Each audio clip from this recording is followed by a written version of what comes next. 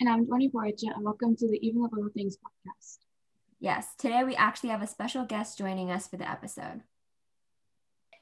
Hi, I'm Sydney. I'm a high school student based in the Bay Area, and I'm the founder and editor-in-chief of Rice and Spice magazine, which is a zine by Asian American youth. Yes, and we are so excited for our friend from Rice and Spice to join us in discussing teens in media and Asian American representation. So if that sounds interesting, please stick around. Before we start, we just want to remind everyone that we're not professionals in any field and that this podcast is just to talk about the big and even the little things teens go through. So without further ado, let's jump into today's episode.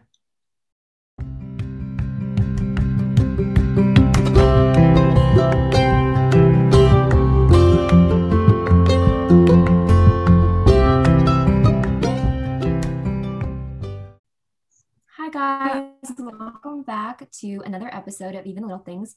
As you heard in our intro, we have a very special guest today. Sydney, would you like to introduce yourself? Sure, I'm Sydney. I'm a freshman based in the Bay Area, and I started a magazine this summer called Rice and Spice Magazine. It's a zine by Asian American youth, and our Instagram is Rice Spice Mag, and our website is ricespicemag.com. So yeah, that's Sydney. Sydney, do you have anything that you like to do for fun? Do you have any other hobbies? Yeah, sure. I like to read and write a lot, and otherwise, I don't know, just do your regular stuff like watching Netflix and I play water polo as well. Oh my God, you play water polo? Yeah, I just started really this. I've never met anybody who played water polo. Duani, have you met someone who's played water polo? That is so cool. Do they offer that at your school? Yeah, I think I used to just swim, but I decided to try something new this year. Yeah, wow. That's actually really interesting. I've actually never seen anybody play water polo or do it. So that's really cool. And you said you like to read, so do you have a favorite book? I don't know, I feel like it's a hard question. I mean, I guess for favorites, I think some recommendations of mine, I guess, are Picture Us in the Light. I definitely recommend that one. If it kind of ties into the Rice and Spice Asian American representation. So it's about a boy who's an artist and he lives in the Bay Area, which I thought was pretty interesting. Wow. Yeah. That's interesting. I think I'll have to check that out. I think I have that on my to be read. So anyways, that's Sydney, and we're so excited that she's going to be a guest on our episode today. So now I think we can just go into the highs and lows of our week. So this is something we normally do. We just talk about, the high of our week, like what was the best part, and then kind of like the low of our week. So Sydney, you can go first. Sure. I think my high is probably that it's the last week of this year, school year. And I think my low is probably the amount of quizzes and tests and stuff like that. That was definitely not a great way to end the school year. Yeah, definitely. Duani, what about you? I think my high would be the same, that it's the last day of school, of winter break. And then my low would probably be, I just had so many tests this week that I'm just sick, so drained. I think my high would be, what is my high? I guess I'll start with my low first. My low was that we had this massive Spanish 4 test, and my teacher always makes them really long, 10 parts, and it takes me 3 hours to take them. Yeah, I know, which is insane.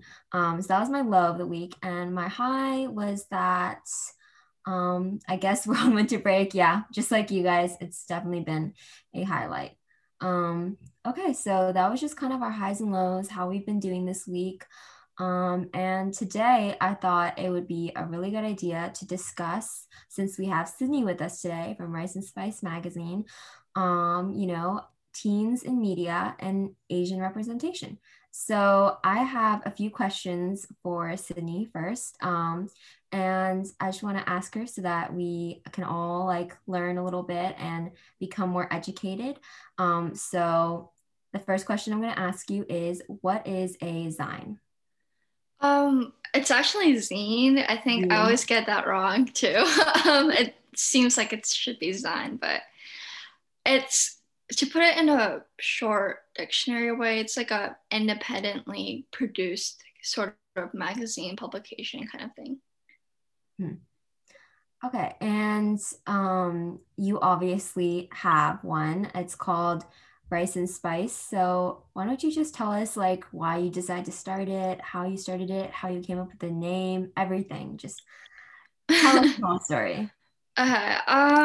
Well, I think I'm not really exactly sure when the idea first kind of culminated, but probably sometime around July, early July, maybe late June. And that was when I was really starting to kind of discover what zines are. I think it's kind of a bit of a niche in Instagram. So the main ones are definitely Polyester Zine, and I think Rookie magazine. Rookie was really actually, I'm not going to go too much into it because I think the history of zines is actually really pretty interesting, but it was this really big magazine from like around 2012 to like 2018, and it got a lot of press and coverage, and it just was really monumental for like feminism and stuff like that.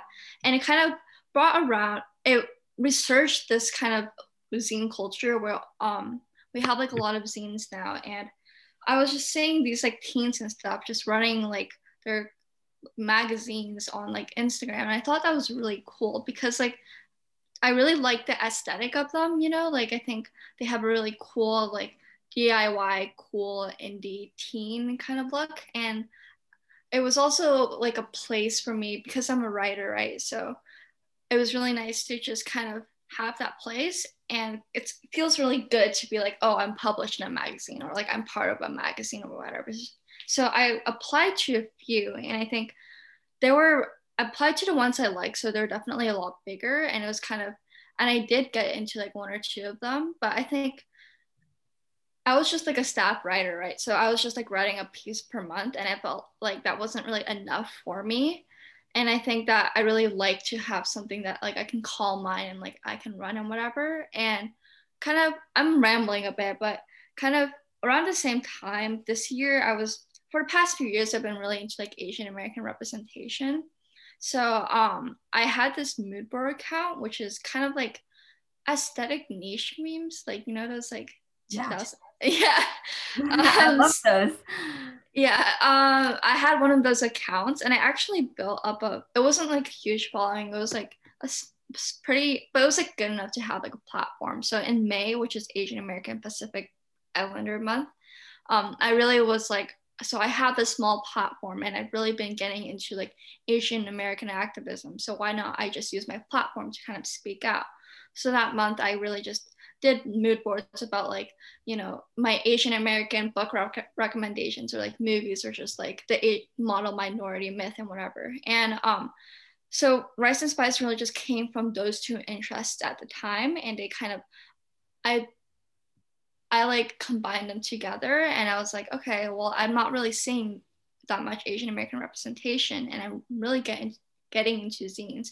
So why not create like a zine by Asian American youth to spread representation? That's kind of how Rice and Spice started. And to kind of go more into the nitty gritty of it, I kind of just went on my Moodboard account, and I was like, hey guys, like I'm starting this thing, and like who's interested? Like, do you want to submit and whatever? And that was kind of, I didn't get submissions like immediately, but that was kind of how it's all started. And kind of after I put this post out, I really just like thought about like, okay, what should I do for the website, and like how should I get more posts and whatever. And for the name of Rice and Spice, that I think I have this really weird knack of coming up for names and slogans. So I think Rice and Spice just kind of popped up in my head, and a lot of the other ones were like boba something, and like sidekick, like I think there's this like hashtag called like not your Asian sidekick or whatever. And it was just like I was trying to think of something that kind of encompassed all Asian cultures, and I felt like a lot of the other names like boba, whatever it was more like toward East Asians. And I feel like Rice and Spice did a really good job, because I feel like a lot of most Asian cultures just have rice and spices as their like cultural element thing. So and it's a fun like rhyme. So that's how I chose the name. And kind of after a while, I was just, for the first month, I didn't really have an Instagram for Rice and Spice. I was really just kind of reaching out to people. So I had the Instagram, but there weren't any posts, so I didn't really have a huge reach or anything. But I was just like trying to find photographers, trying to find writers, and just kind of like using the discover mode and just try to find people and like be like, hey, I'm starting this magazine. Like, are you interested?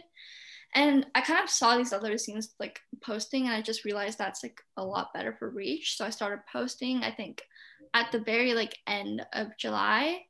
And that was when I was also like, you can apply now. And I kind of had these Google Forms. And I can't remember all of the details for like the dates and whatever, but I took a month or two, but I started like hiring people. So I was like, hey, like I had these applications for editors and like photographers and writers. And I was able to kind of create this team. So yeah, and that was kind of just the start of it. I mean, I think there was a lot more thinking into it, I guess, but yeah, I don't remember all of it. But yeah, so just kind of for a while, it's just, posting and like trying to create an audience and working on the website, which took a while, and just going through submissions. And that was just kind of the bulk of it for quite a few months. And yeah, I think for the website, it was just on Squarespace, and I like played around and designed some stuff. Yeah. That is really cool, and I like absolutely love the name. Thank you. And then so I said like another question, like how does like your magazine run? Like how do you produce it? Like how does like the whole like your team work? So our team, I think it's a bit big, I guess. I'm trying to just keep it small for now. So we're probably not gonna, I think we did get a lot of applications, but we're just gonna try to cap it right now and see where it goes. So we're around like 27 people, and just, a lot of Asian Americans across the country, and around the age of like 13, 14-ish to 25. I think that was like the scientific definition of youth. So I just went with that. And how it manages, we use Slack, which is I think a very popular like business Discord that most people probably know of. And for the team members, each month they're obligated to create one project. So poets just write like a mini collection of poems, and like photographers do a series of photos, and that's like kind of it. And we upload them on the website. And I think for the ones that are a bit more special are graphic designers and our editors. So for the graphic designers, we're actually currently working on our first issue. So that's pretty fun and stressful.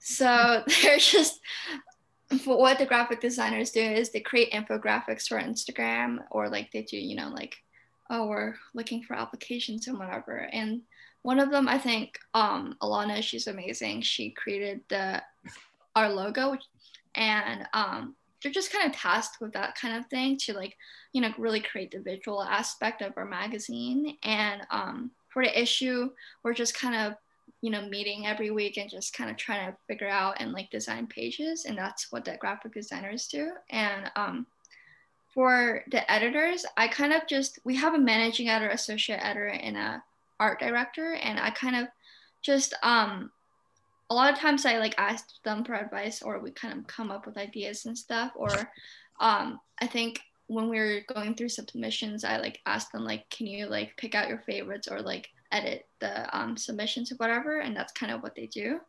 And how I manage them is I don't know, it's not too difficult. It's just like going on Slack and be like, hey, like a reminder that like in a few days you have to submit your monthly thing. And yeah, that's like pretty much the gist of it. Wow. So that seems like a lot of teamwork and time you have to put into that.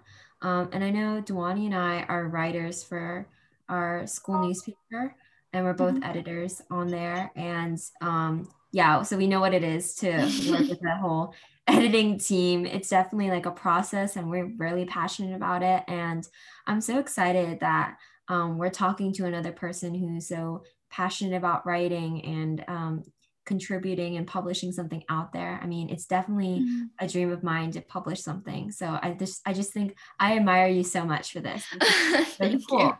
you. Okay, and so I noticed that I found your page and your Instagram. I found your magazine through Instagram. And I've been finding a lot of really interesting things on Instagram through our podcast account. And so I just want to know, are there a lot of other magazines and things run by teen/young adult? Is there like a whole community? Because definitely for podcasters, there's a whole teen podcasters community, and I would have never found it if it wasn't for Instagram. So do you think that there is like a community for that? Yeah, definitely. I think we definitely do have a zine community. I think we're all like a bunch of youth, and I'm really just appreciative that I am and that I discovered this community on Instagram. I think that Instagram's a great way to like, be in different niche communities. And I think I don't know, I feel like it's a bit split in two. So there's two types of zines. There's the one like mine, and there's like the ones that just like people at home just make these little booklets and stuff. But I think that's this whole other thing. But for this zine community, it's really just we have like, I don't know, probably hundreds, maybe even thousands of zines. I don't know. But it's just I think we're just a bunch of like teen or like young adult creators who just a lot of them are specifically focused on things. So there's scenes out there for like Black women, or there's scenes for like queer youth, and there's just a lot out there. And it's really most people just started because they want like a creative outlet, or they want to like create change. And I think that's really meaningful. And the values of the community, I guess, I think because we're all just kind of like creatives who really want to create change, I think everyone is really just passionate about like the art and like the writing and whatever they create. And they're really just they're really passionate about like the beliefs like in activism. And I think that's really important. And I'm really glad I'm really I don't know, I'm just really like honored that that I've gotten to know so many creatives. And within like the zine editors, not just like like the photographers and writers or whatever, I think we do have like group chats where we kind of like, be like, oh, can you like hype us up, or like can you give me advice on whatever.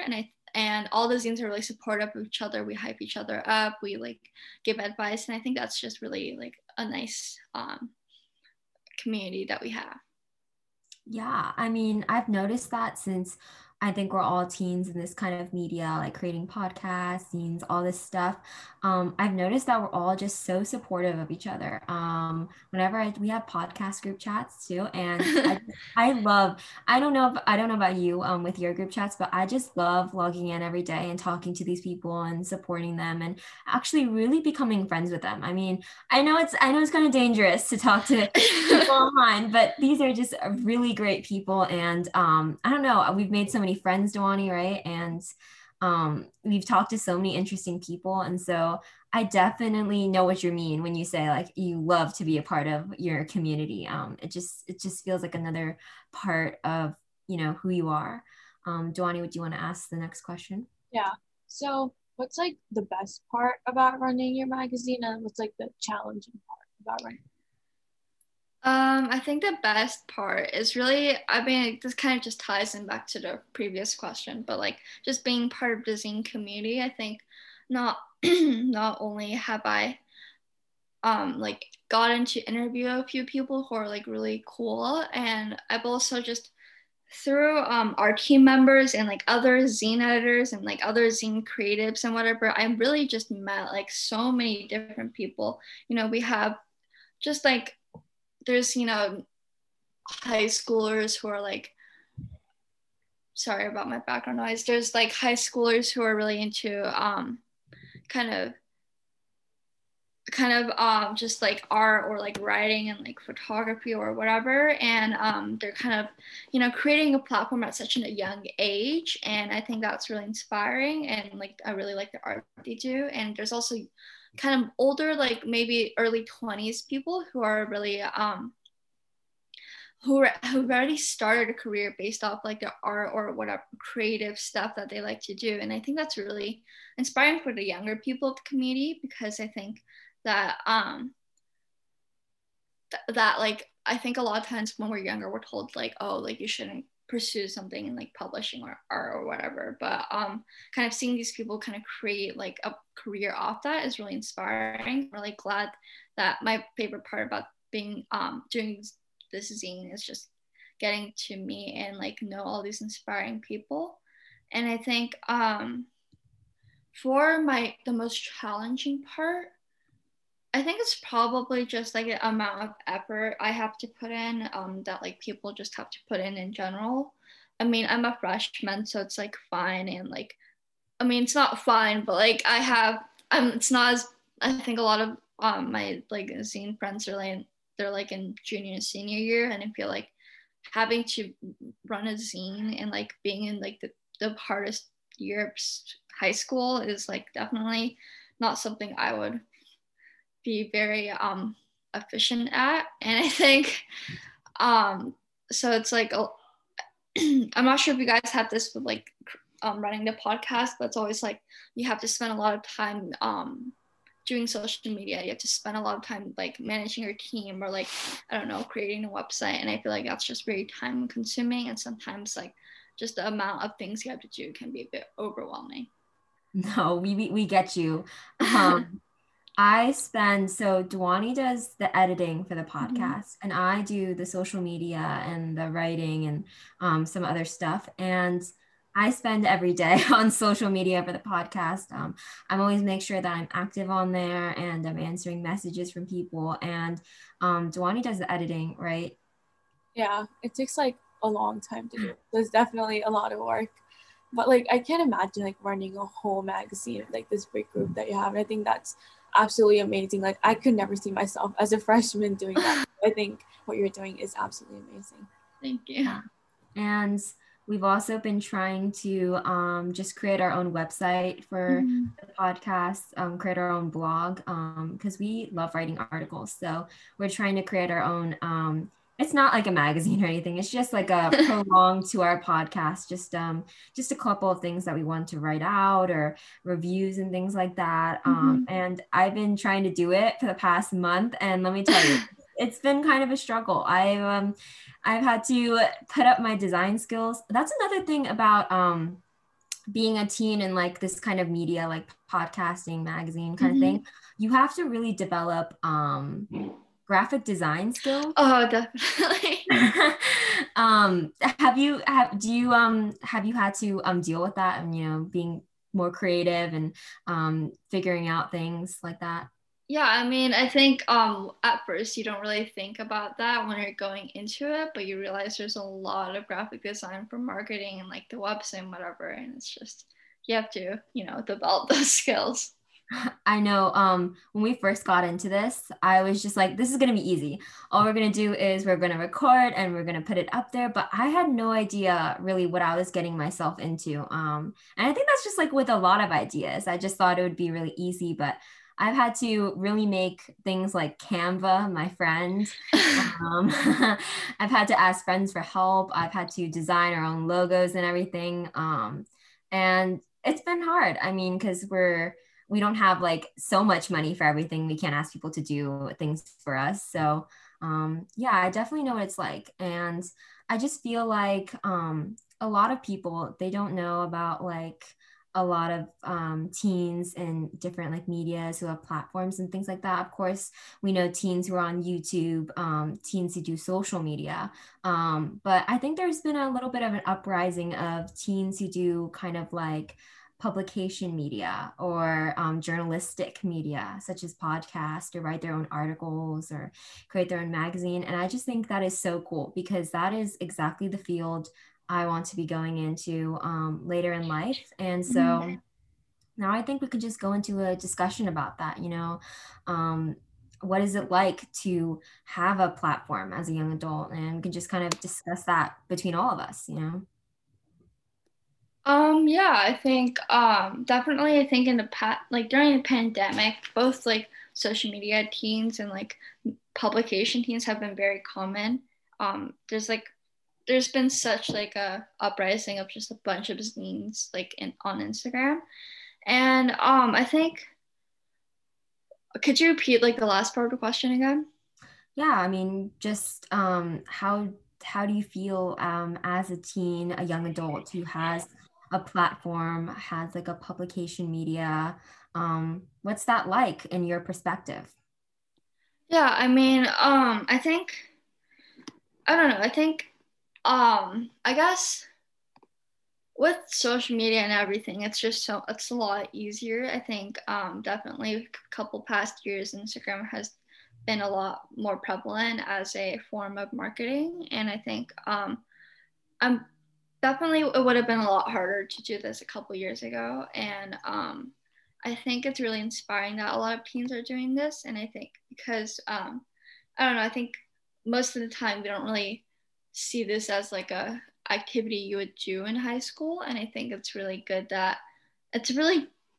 for me. It's really good to have that experience. I mean, I'm also taking journalism at school, and so I think this I think overall this would be like a really good experience for me if I ever go into like editing or like writing whatever in the future as like a career or like a side job. And I think I'm really glad I'm getting this experience. I think it's a great way to meet a lot of cool people who like inspire you, and also learn how to run like a group of people and how to be like a good leader, and also like what it's like in a publication community as well. I'm not sure if that completely answers your question, but Yeah, I mean, totally. For us too, I think it's just been a really eye-opening experience. I don't really know. When we started this a few months back, mm-hmm. I just can't imagine like what our life would be like. I know it's kind of cheesy, without this podcast now. It's completely kind of taken over a lot of aspects of our life. And I know a big thing for us is also being careful with like being intentional with the content we put out there, and being intentional with our words, because it is a podcast and people can, take your words and spin them if they want to. And on social media, we want to put out good content and really engage with people. And that's been something that we've been discussing between us, Duani and I. And also just making sure that we have like a balance between personal life and podcast life. Mm-hmm. Yeah, I mean, I think definitely like putting the right thing out there is definitely something that I think about a lot. I think even though our zine is really about like kind of uplifting Asian American voices, we do, as like an Asian American, I do have like a privilege. Even though we do face like a lot of like like prejudice and whatever, like we still have that kind of privilege, and I think it's really important for me that I'm trying to just still like not completely direct or like divert our focus on the Asian American experience, but also kind of support other community like marginalized communities as well, and be like an ally to them. And I think definitely like for publications, that's something that we always have to keep in mind, to be like really just an advocate.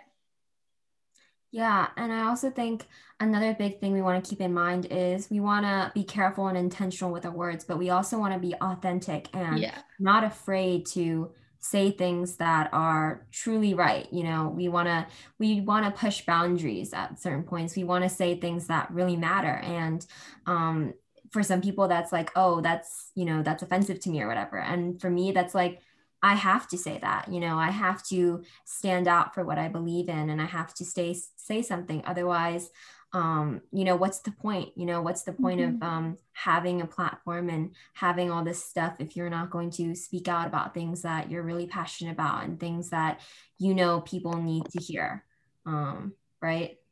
Yeah. And so I think with the Asian representation thing, I think that's extremely important too.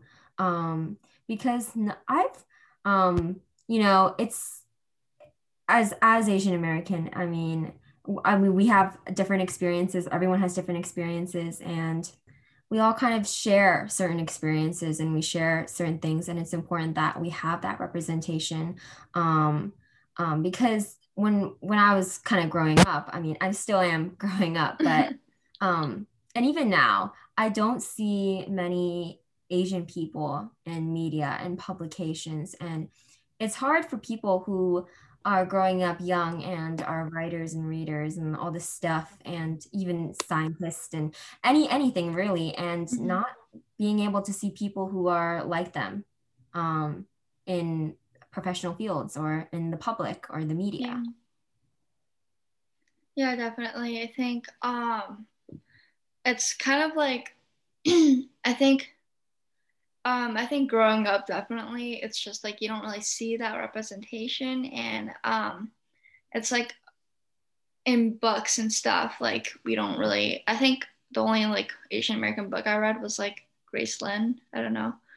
Yeah, just kind of that. And in TV it'd be like Disney Channel with like I think Ravi and like Tiffany or whatever. But like no offense to Disney, but those characters are definitely very problematic. And I think that was like kind of like extent of representation, and it's like you don't really it's just either stereotypes or whatever, and like it's kind of not really a great thing that like kind of when I was growing up, like the norm is just to have, well, it's still now, it's still kind of like there, but it's like the norm is just the protagonist has to be white or whatever. And in like our history books, it's like I think, I don't know, I just remember just having like a sidebar for like the Chinese Americans for like Transcontinental Railroad, or like like half a chapter for like Japanese Americans, or yeah. And I think that's like really problematic. I mean, kind of when I was getting to middle school, we did have a unit for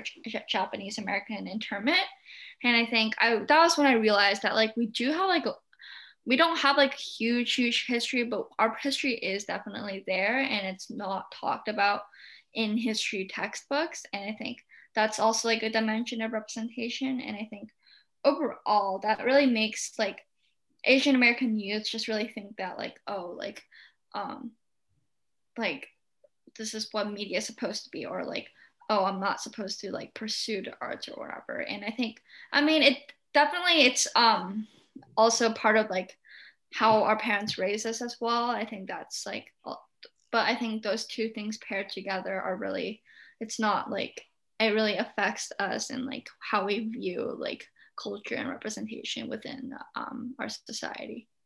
Yeah, and I also feel like racial stereotypes and racist things are very like I can't remember the word right now, but it's just very common and rampant and normalized. Yeah. Normalized within youth, even amongst ourselves, I feel like. And I think that's just a common factor of what happens when you grow up in a predominantly white area, or if you see people in the media and all you get is a racial stereotype. And I just feel like it's very normalized, especially in the Asian American community, by other people, and just racial stereotypes, just things that are just not okay, and just people say them because it's normalized, and it's not racist to them because they're like, well, that's normal. Yeah. I mean, I think for me, I'm really lucky. I live in the Bay Area, right? So we're like 30% at least Asian. So it's like, I think Seattle's a bit wider. I'm not sure. But yeah, so it's kind of like I kind of grew up just like like interacting with a lot of Asian Americans. I didn't experience any like outright racism or whatever. I think I do have friends who have mentioned like kind of really unveiled racism towards them, but like I'm really lucky and privileged that I live in such a diverse place. And I think definitely I do have friends who are like, oh yeah, like someone would tell me like, oh, you're like Asian, why aren't you good at math? And like I suck at math, but yeah, and I think it's kind of like we yeah, I think I remember in 7th grade, we were, as I was saying before, we were doing that like Japanese Americans kind of unit thing, and it was kind of like a civil rights project. And so my group was Japanese Americans, and our teacher at like the end of the unit, she was like doing kind of this like recap of what we were like, what we had researched and whatever. And she had this big poster on the wall, and it said like, so it had all of our civil rights group on like one column. So it was like LGBTQ Americans and like Asian American, Japanese Americans, and Black Americans and women and whatever.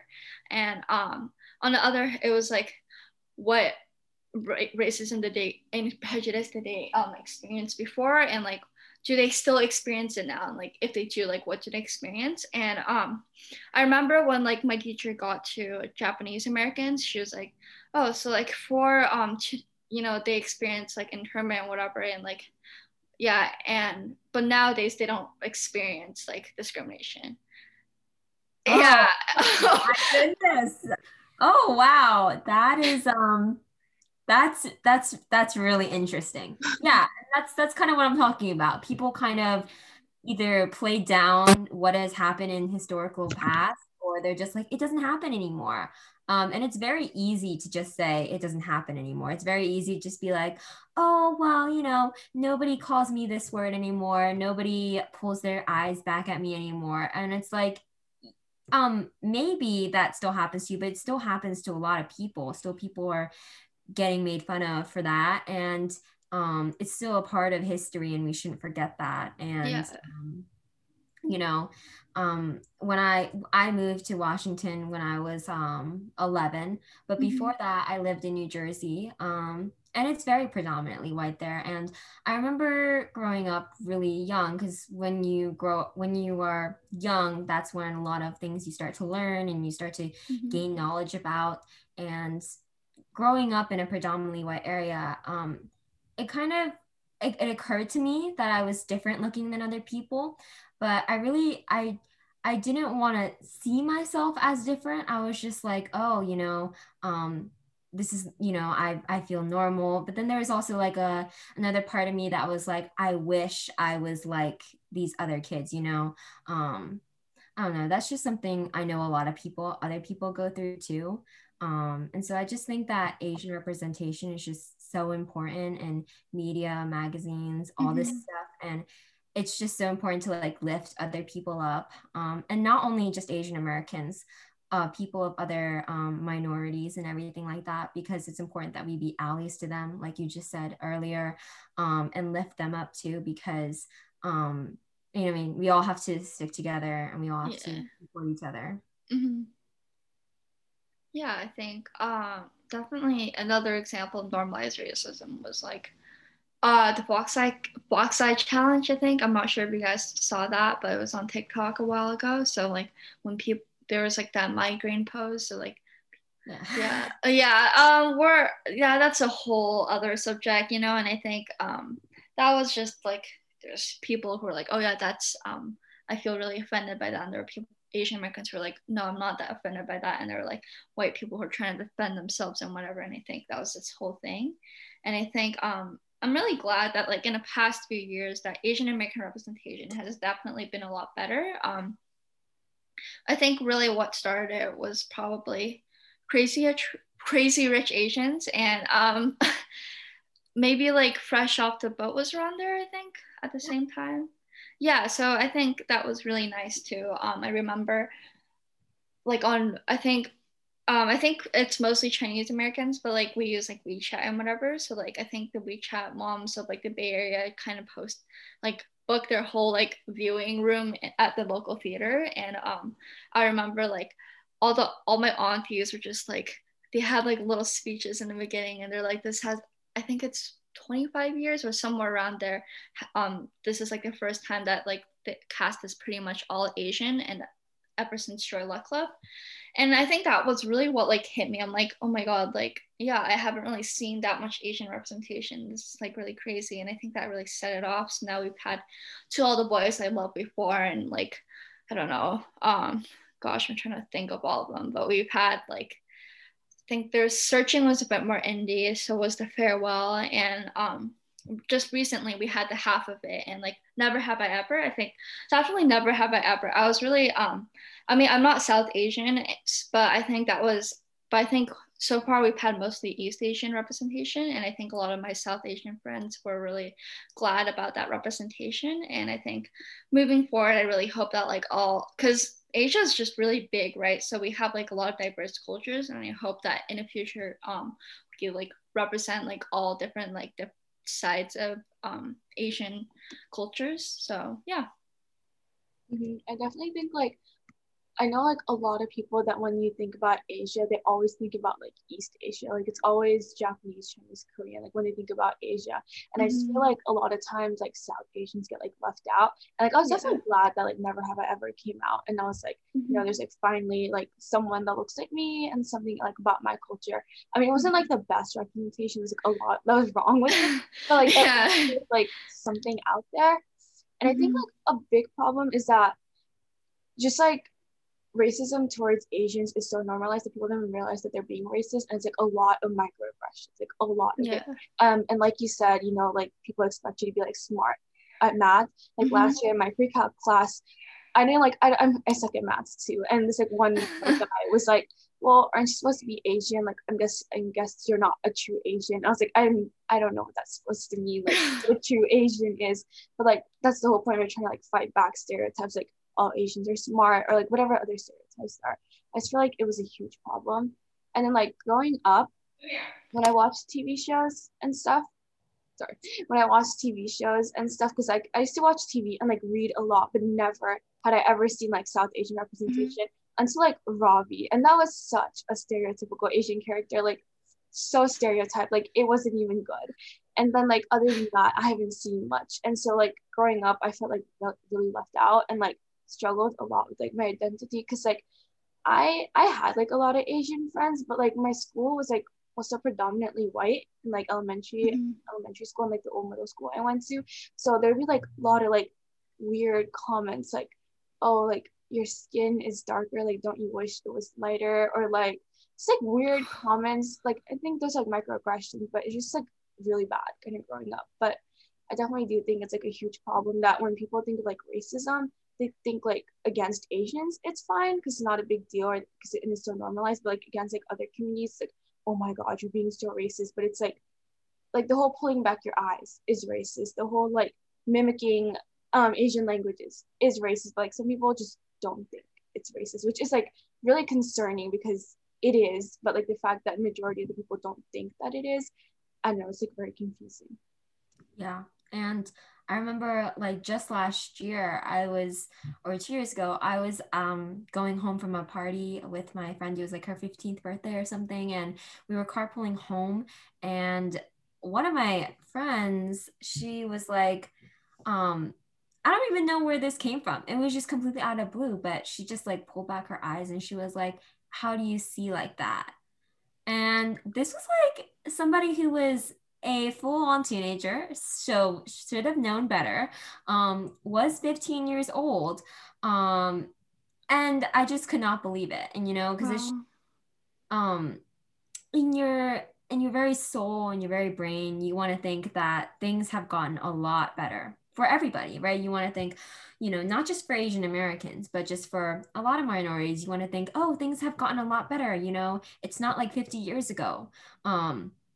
But it's crazy how much things from 50 years ago, things that were taught 50 years ago, can seep into culture today, and still seeps into culture today, and still takes place and still isn't taught. Because I fully believe that racism is not something you're born with. Racism is taught.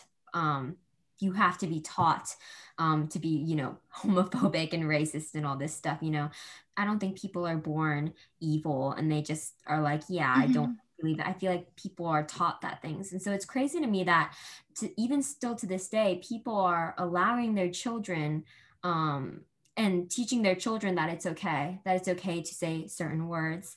It's okay to discriminate against other people. And it's okay to hate people because of the way they look or who they love and all this stuff. And I just think that's insane. Yeah, I think going back onto what Dwani said, I think definitely like there was I think a lot of our kids are just not taught about like a lot of things that like we kind of like are trying to be have everyone recognize today. So I remember I was giving like a presentation on like I think the Harvard lawsuit or whatever with like Asian Americans, and one of the girls who kind of raised her hand, she was like talking like, oh yeah, like Asian and Indian Americans, and I'm like, they're not two different things. They're the same. They're Indian Americans are Asian Americans. Like, and I was like, I think it was just so weird that like the kids aren't taught that and like they don't really know that. And I think going back onto what you were talking about, like, I think just a lot of like the things we learn, I guess. I think within the Asian community itself, like we do have a lot of like discrimination against other cultures and whatever. And I think that's also its whole like other problematic thing. But I think definitely like when you're growing up and you like meet teenagers your age or whatever who are like racist or like say some like slurs and whatever, and you're like, you just really it really just like strikes a chord into you because you realize that like, not it's like people say it's better like we don't have segregation anymore, or like we don't have, I don't know, like just all that stuff back from the day, but it's not completely better. And I think a lot of times people try to be like, oh, like everything's fine, but it's really just not. And I think, yeah, we have a lot to learn from, and I hope that we do kind of progress as a society. Mm-hmm. And I also think those things are just such a bare minimum. It's such a Yeah. bare minimum to say like, oh, well, at least we're not segregated anymore. It's like, that is the bare minimum. We should all be able to feel like comfortable with ourselves, with who we are, like authentically. Yeah. And it's just so horrible that, that people are still hoping that things will get better for them, because it's like, I just feel like, when will it get better if society won't progress and won't like learn things from other people? And I just think that's like so sad. And so I have another kind of question for kind of like a discussion. So why is it important for us? So now that like we've said all this stuff, so then why is it important for us to produce media for to uplift Asian Americans and by Asian Americans? I think it's really important to kind of start having more Asian American representation. I mean, definitely within like media and stuff, I think what Rice and Spice's goal is to really just have this like creative safe space for Asian Americans youth. And I think what I was kind of trying to go with that was that a lot of times like with photography or whatever, like if I like asked you right now, like name the top 10 Asian American photographers or your favorite Asian American photographers, you probably wouldn't be able to name any. That's sad. Yeah, or like name your like top 10 film directors. I mean, that might be a bit easier with like Parasite or whatever, but like, yeah, or like with actors, definitely that's like getting better. But with like artists and stuff, and like it's just really hard. And I think before you're kind of like, oh, this goes back to like representation. You're like, oh, like Asian Americans like myself can be in the creative industry. Like we don't really have a place in there. And I think yeah, I mean yeah, it's just kind of what I was talking about before. And I think it's just overall kind of having that representation there, but really just inspires more representation, and it really just diverges from the typical like white male creating art, and I think we're, as a society, we should be kind of past that. And I think just, yeah, I think having the representation really inspires and like helps consumers see like people like themselves. And I think just this is like probably this topic could be discussed for like its whole like another complete different episode, but yeah, I think that's just kind of a general gist of it. Yeah, I mean, ever since I was little, I knew that I was not going to be in any sort of STEM field.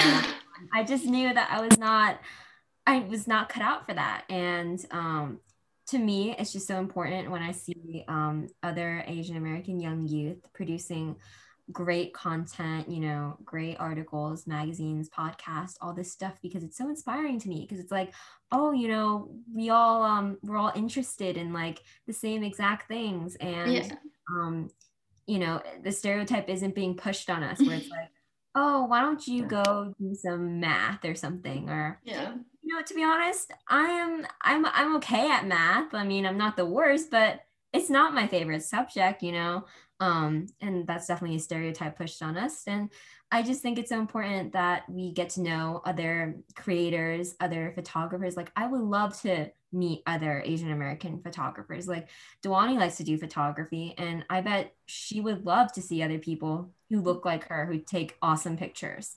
Yeah, like I cannot name like anyone, any photographer that I know, or like I know you guys like into writing and stuff, and like so am I, but like I like more of like law stuff, and like I don't know any like prominent South Asian or like Asian lawyer in America, or like any, I mean, like obviously like Kamala Harris, like she's the vice president, which is like really amazing to have like someone who holds such a high position and like sort of looks like you.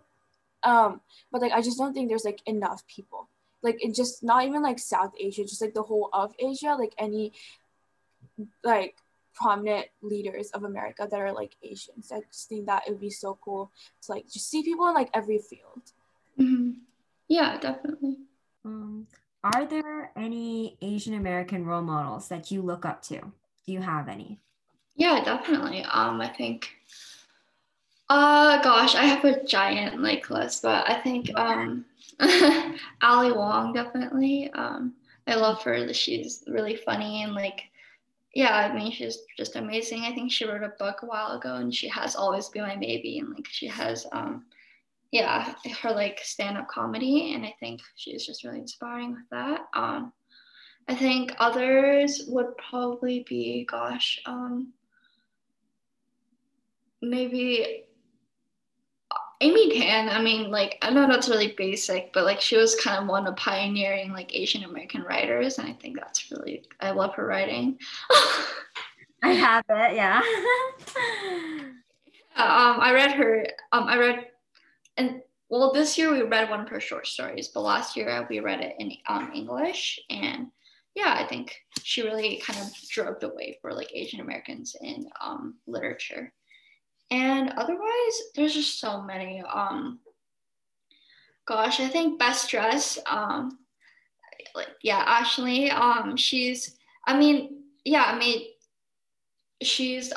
I'm not sure if she talks a lot about being Asian American, but I think that's not. I'm kind of glad that like, not. I don't know. I feel like a lot of times it, like, well, I'm not glad, but like I think a lot of times we're pigeonholed into being like just an Asian American creator. I think that's a problem in itself. But I think Ashley kind of really defines herself as like a fashion and like film YouTuber, and I love both fashion and I'm interested in film as well. So I think, and I don't know, I just love her aesthetic, and she seems like a really fun person. And yeah. Otherwise, I mean, there's just so many people out there. There's like a lot of actors, there's a lot of YouTubers, there's a lot of writers, and they're just all very inspiring. Yeah, I mean, I do find that a lot where you're talking about where people are like, their whole thing is that they're just Asian and that's the content they put out. And I think that's great. But I think a lot of people just like put people into a box. And I think what was really important for Dewani and I was that we are people like separate like from that. Like, yes, we are Asian American, and yes, that's very important to us, but that's not like the whole basis of like everything, because there's just so much more to someone than you know, their skin color and who they are. I mean, it's a very important part of like their heritage and their culture, and we should address that. Like that's something you need to talk about. We need to talk about our race a lot. Like we have an episode about growing up Asian American. It's very important to us, but at the same time, we know that it's not everything about us because Yeah, so I think I read Celeste Ng. She wrote Little Fires Everywhere, which was also adapted into into a TV show that was co-produced by like Reese Witherspoon and Kerry Washington. And I definitely recommend it to whoever's listening right now. And she was, remember, I think it was a HuffPost article she had about like how she doesn't like being pigeonholed with like other Asian American writers. Like people will be like, oh, you're the next Amy Tan, or like, yeah, or compare her to like other Asian American writers. And it's like, she's like, you know, like I really love and like I admire and I respect Amy Tan, but we're not like within the same like type of writing. And I think kind of aligning her critics and like reviewers trying to align herself with just because they're Asian American but not within the same genre, she really kind of just talked about. And I think that was kind of when I realized, like, kind of started thinking about how like we're pigeonholed as how not we're but like how Asian American creators are pigeonholed into that. So yeah, so that's it. We'll just kind of wrap it up. That was our discussion on teens in the media and growing up Asian American, being Asian American, Asian Americans in media. And if you want to check out a really amazing magazine produced by young Asian Americans, and they have really amazing content, check out Rice and Spice. Is it just Rice and Spice, like www, like? yeah, it's ricespicemag.com. So that's RICESPICE and MAG.com. And our Instagram is also Rice Spice Mag. Yeah, and they have really amazing photos. They have really amazing articles.